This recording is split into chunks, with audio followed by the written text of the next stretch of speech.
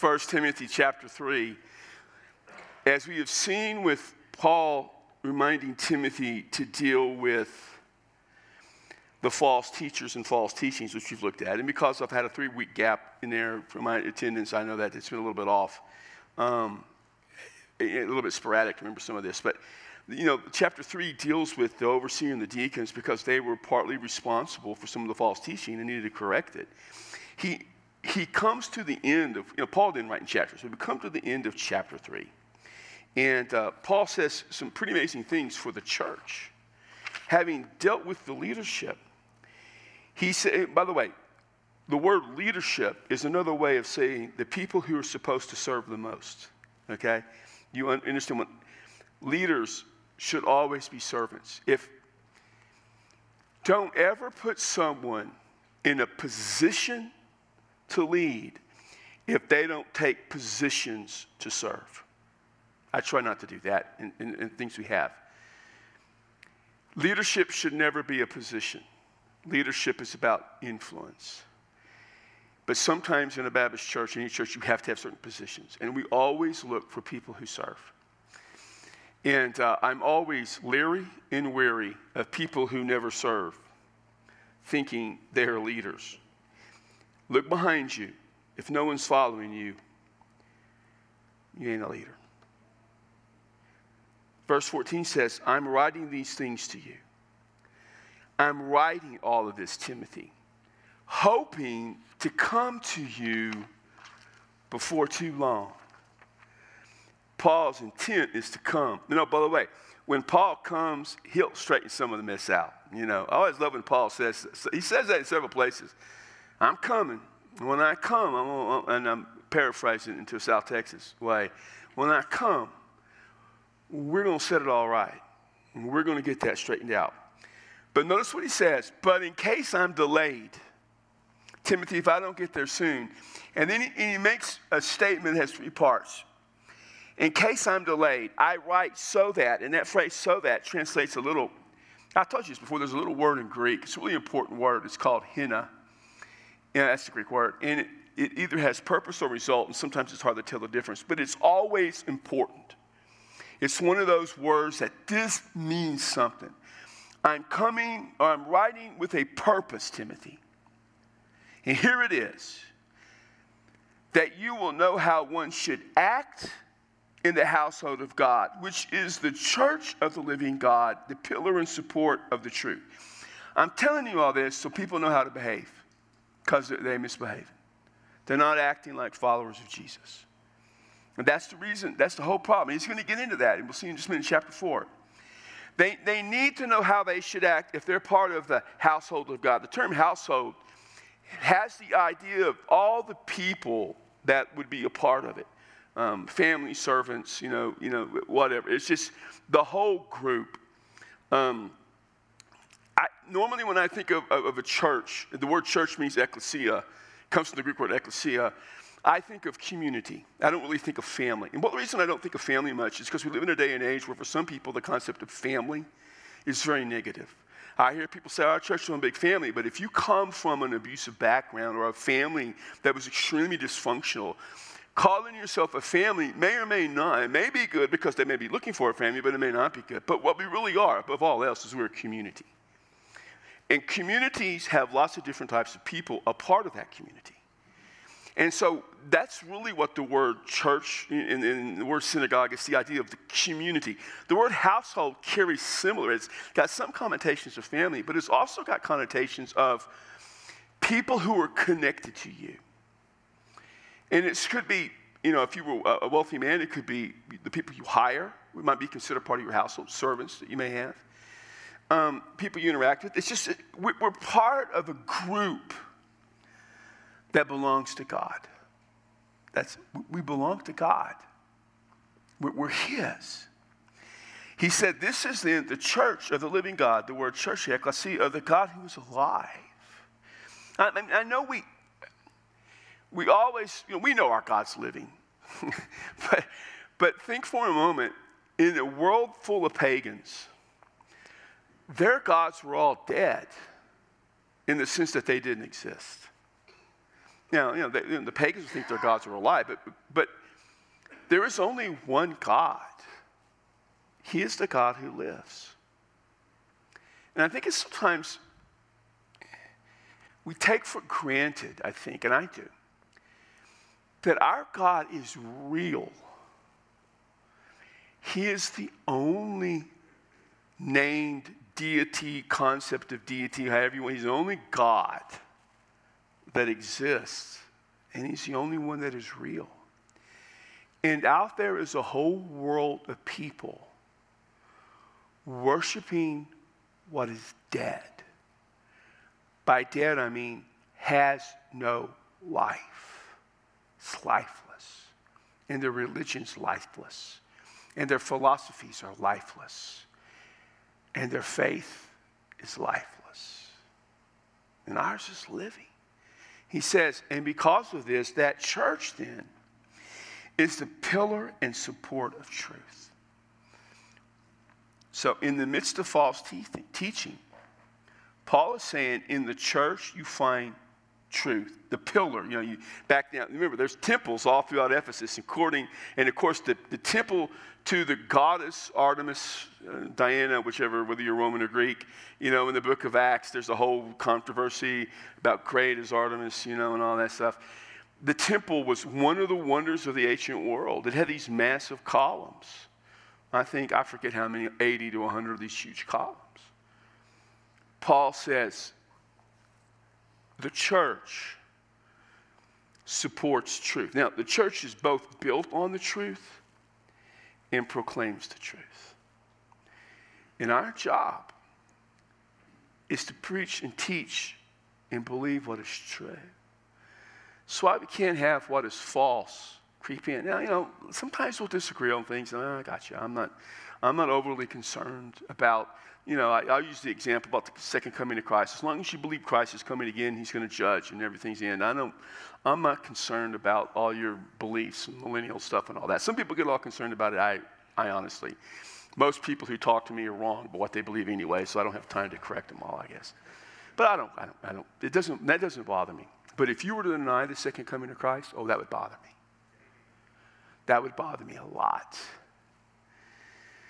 And truth and that which is important is what matters. And I think we need to always strive. And I strive really hard to be precise and concise. I try not to give you long, convoluted explanations for things. Because most of the time, long, convoluted explanations are usually not really true.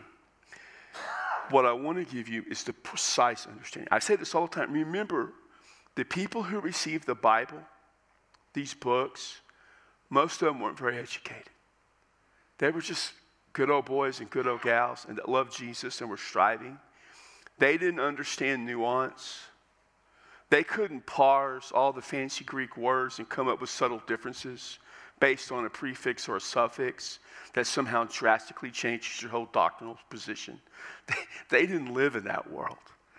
They lived in the world that if you said, God so loved that he gave Jesus, they understood what that meant. They lived in a world when Paul says, you were part of the household of the living God. Yeah, all right, I get that. And they lived in that world where it was simple. Sometimes, we just need to be simple about what we believe. Beyond question, beyond any doubt, great is the mystery of godliness. And the word mystery is not what is hidden. See, we think of mysteries as what is hidden. The mystery, mysterion, is what is revealed. Great is that which you did not know, which you now know. And he's going to remind them of what really matters here in verse 16. It was what was, and he says, the God, and he gives, some of your versions may have it like a little poem or a song. It's 6 lines or stanzas. Some think it's a 6-line poem. Some think it's a poem or a song with 3 parts, or 2 parts with 3 lines. Some think it's one with 3 parts with 2 lines. Really what you have is 3 two-line compare and contrast statements. Here's the first. He was revealed in the flesh, was vindicated in the spirit. In the flesh and the spirit are different. And the flesh here isn't meant necessarily to be evil, but it's the flesh. And he was revealed to you as Jesus in the flesh. We're coming up on Christmas. I'm doing, this is my 43rd year as a minister for the Christmas, and the Christmas story doesn't change at all. I don't know if you know that or not. And I've preached a lot of Christmas messages. There's really only 2 places you get Christmas from. It doesn't change, but I always pour back over it. And Jesus came in the flesh. That's what Christmas is, God coming in the flesh. But he was vindicated in the spirit. In the flesh, they put him to death. But God raised him, and the understanding would be by the power of the Holy Spirit, and he was vindicated. He was shown to be the one true God. You killed him. Peter would say, you crucified him, God raised him back to life. He was seen by angels, but proclaimed among the nations, the people groups. Now, people say, when was he seen by angels? Well, heaven, God would go there. I guess in life he maybe was seen by the angels, I don't know. But not only was he known by the angels, but he was proclaimed among all the people groups. Nations is not political entities. They're ethnic entities. They're cultures. He was been proclaimed for the last 30 years among all these cultures. He was believed on or had faith on in the world, but he was taken up in glory. We believe in him in this life. He's gone up in glory. And being in glory, he will come again. And coming again is important, but the other thing is he's in glory. And that's where our destination is. I was reading this, and I was thinking, people ask all the time, and I appreciate you ask. You can ask, how am I doing? I'm doing good. No, I don't need food. I still don't need food. Never going to need food. Never have to ask me. I still get asked that question. Sometimes I feel sad. I always miss my wife. Sometimes I feel sorry for myself. And then I think, yeah, but she's with Jesus. And I'm pretty happy for her. So there's joy there. And one of the reasons I know she's with Jesus, besides him telling me that, is he was taken up in glory. Acts 1, they saw him go up. And the angel said, just like you saw him go up, he'll come back. The second coming of Christ not only encourages and comforts us, but the second coming of Christ, which includes his glorification, is a fundamental truth of the Christian faith. To deny the second coming, which means to deny his exaltation, is to deny Jesus. So we need to remember how important it is that we live this life with a view to the next, because at some point he will come. So then he goes to chapter 4. But now, he has talked about those who are responsible for false teaching to some degree. And in chapter 1, he gave a warning a little bit about false teaching. And now he's going to come and give some of the evidence of what the false teachings are. But the Spirit, the Holy Spirit, explicitly says that in the latter times, now it's always interesting in the latter times. So what did Paul mean by latter times? What did they understand? They didn't think the term latter times or later days, they weren't thinking of 21st century America. that, man, I wonder what's going to happen in 21st century America if Jesus comes. They lived believing that the coming of Christ was imminent. And they lived in the last days. The last days are either from, depending on your viewpoint, it doesn't really matter, the first coming of Christ at Christmas or the exaltation of Christ till when he comes again.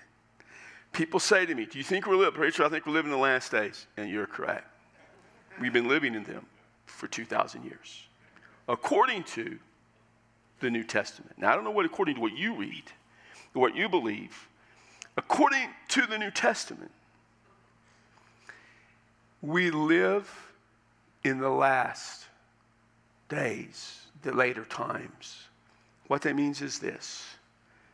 We live today believing that Christ can always come. Now, I know some of you have, well, these things have to come. I have a list. I got only checked off 2/3 of the list. There's another third got to be checked off. That's good. I got you. The biblical teaching in the New Testament, which is all that matters, is that we live with the expectation, regardless of your checklist, that Christ can come at any moment. You need to live that way. I need to live that way. The Spirit tells us that in the later times, some will fall away from the faith. That is a disturbing sentence. In other words, since the time that Christ has left, there are those who appear to be followers of Jesus who fall away. So it brings the question, can someone lose their salvation? In first of next year, in January, I'm preaching some from the book of Hebrews, and I will deal with this again because Hebrews deals with that. I had a friend of mine who was a Free Will Baptist preacher. Free Will Baptist preachers mean that you believe you can lose your salvation. And he was going on about that. And about, what about this guy does this or that or this or that? And I said, there's a difference between you losing your salvation and never having it. You can't lose what you never had. When you grow up, especially in the South, grow up in Texas too, in what I call a cultural Christianity, everybody's a Christian. Everybody in my last town I lived in Bridgeport, Texas, just about everybody been baptized. Every good old boy belonged to either First Baptist, First Methodist, or one of the churches that broke off us. They were all Christians. To fall away is not to lose something. It's to never have it, to cling to and hold to when you need it. And the false teachers were leading people away from the truth. And reason they were susceptible from falling away from the truth is because they weren't really holding to the truth in Christ. So they fell away from the faith, not saving faith, but from the faith of what it means to be Christian because they never had it. Now, let me tell you why. There's this thing Jesus said, and whenever Jesus says something, I tend to think he's the last and ultimate authority. In John 10:27, Jesus said, "My sheep listen to my voice. I know them. They follow me. And I, Jesus, and only I, give to them eternal life," which by definition means life that never ends. "And they shall by no means," that's a double negative, by the way, which is really good Greek, "by no means perish or be destroyed. And no one can snatch them from my hand or take them away. My Father, who is greater than all, has given them to me, and no one can take them from my Father's hand. I and the Father are one." Jesus says, if I give you eternal life, you can't perish, fall away. So I'm going to always go with him. You can explain that away all you want. That's fine. But I've read it in English. I've read it in Greek. I read it in Portuguese. I read it in Czechoslovakian. And I read it in Mandarin. It all means the same thing. I didn't read it. Oh, well, that preacher's smart. No, you're not. But here's the thing. So here's what happens. The false teachers have fallen from the faith. They're not true believers. Instead, they're paying attention, notice, to deceitful spirits and teachings of demons. Deceitful spirits is not necessarily that some demonic thing taught them, but it's that which comes from the realm of the world in opposition.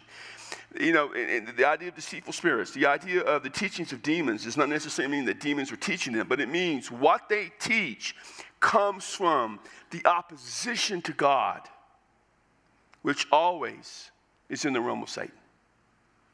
In other words, their false teaching is from hell. That's a good way to remember it. What they teach is deceitful.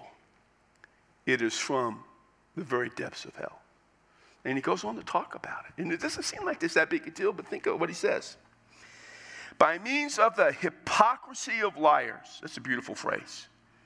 The hypocrisy of those who lie, seared in their own conscience with the branding iron. That term seared means cauterized. In other words, they have been cut off, not branded so much as cut off. Because when you cauterize, it ends something. They have been cut off from what is moral in their conscience. They have lied. Here's what they do. They forbid marriage and advocate abstaining from food which God has created to be gratefully shared by those who believe and know the truth. What they were teaching is this. And it doesn't seem like a big deal, but it is.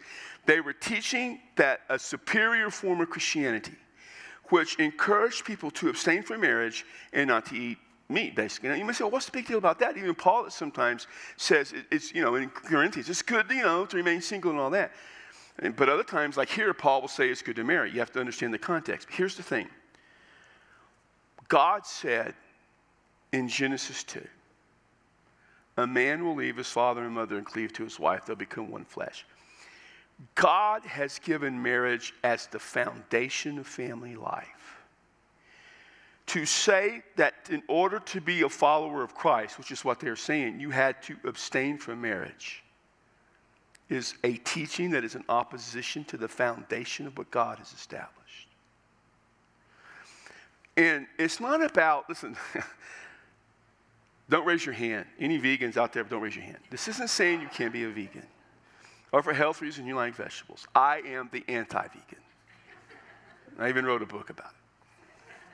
If you haven't bought it, we're out, but more is coming, so you can buy it when they come for $13.95. 2 for $30. Just remember that. So, but what they were saying is that it was wrong morally as a follower of Christ to eat what God has said was okay. Now, and so what they were doing is saying this. They were reverting to a type of asceticism that has its roots in a Jewish mindset that places a higher value on abstaining from things that are a part of our life. The need for marriage, the need for food are a part of being human. God's given those gifts to us, not to be abused. They were denying the goodness of what God has provided and saying that is a part of the Christian faith. Now, that was just one thing they had done. But in doing so, they would substitute in their own teachings about what it means to be a follower of Jesus. And that is seen in other places in the book. We're not right here right yet. And he says that what God has given is gratefully shared by those who believe and know the truth. And here's the thing. When you preach or teach asceticism, or saying it is essential for faith, no longer do I experience what God says is good and thank him for it. Now, many times I thanked God for my family. It was a blessing to me. Still is. I still thank him for it. When, I know when we eat, we bless the food. I know we kind of do it casually sometimes. We bless our food unless you're eating with Joe. He just decides to eat without blessing food. We always have to, God, thank you for what we are about to receive and what Joe has already eaten. He's back there. I know it. I thought you blessed it already. When did we bless it, Joe? There was no food here. But it's the idea of this. It is the idea of being grateful to God for what he has provided. Not just that I sit down in the meal and say, God is great, God is good, let us thank you for the food. It is to be genuinely grateful that a Father has provided. And as an American, he has provided in abundance. And it is to teach something that would be repulsive to a lost person. What lost person are you going to convince to come to Jesus? Don't get married, don't eat meat, but come to Jesus, he'll change your life. That's a stupid message. And you create then, they agree, it's good baby. They create all the monsters. You can stay, you don't have to leave. That one stayed and she cried. Hey, Phoenix cried louder than anybody. Layla's fine.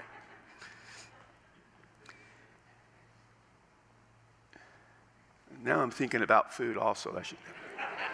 Hadn't had dinner yet. But I don't need any. I'm good.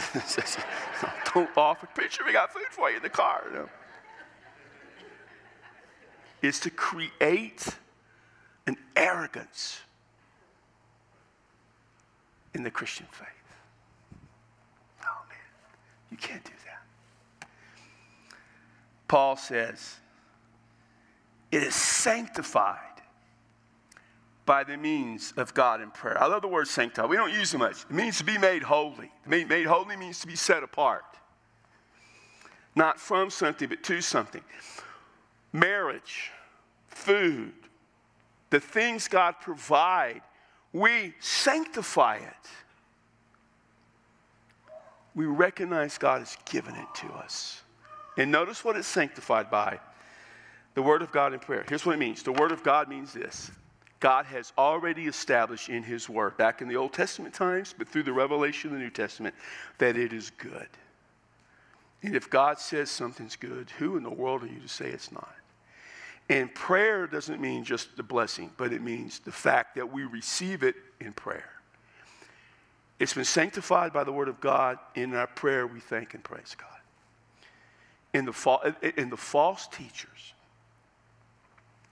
are creating this division within the church to set aside an arrogant, hypocritical view of the Christian faith that misses what matters most, which is not to be set apart from everyone else by the way you live your life, but to live your life praising God and thanking him for what he has given.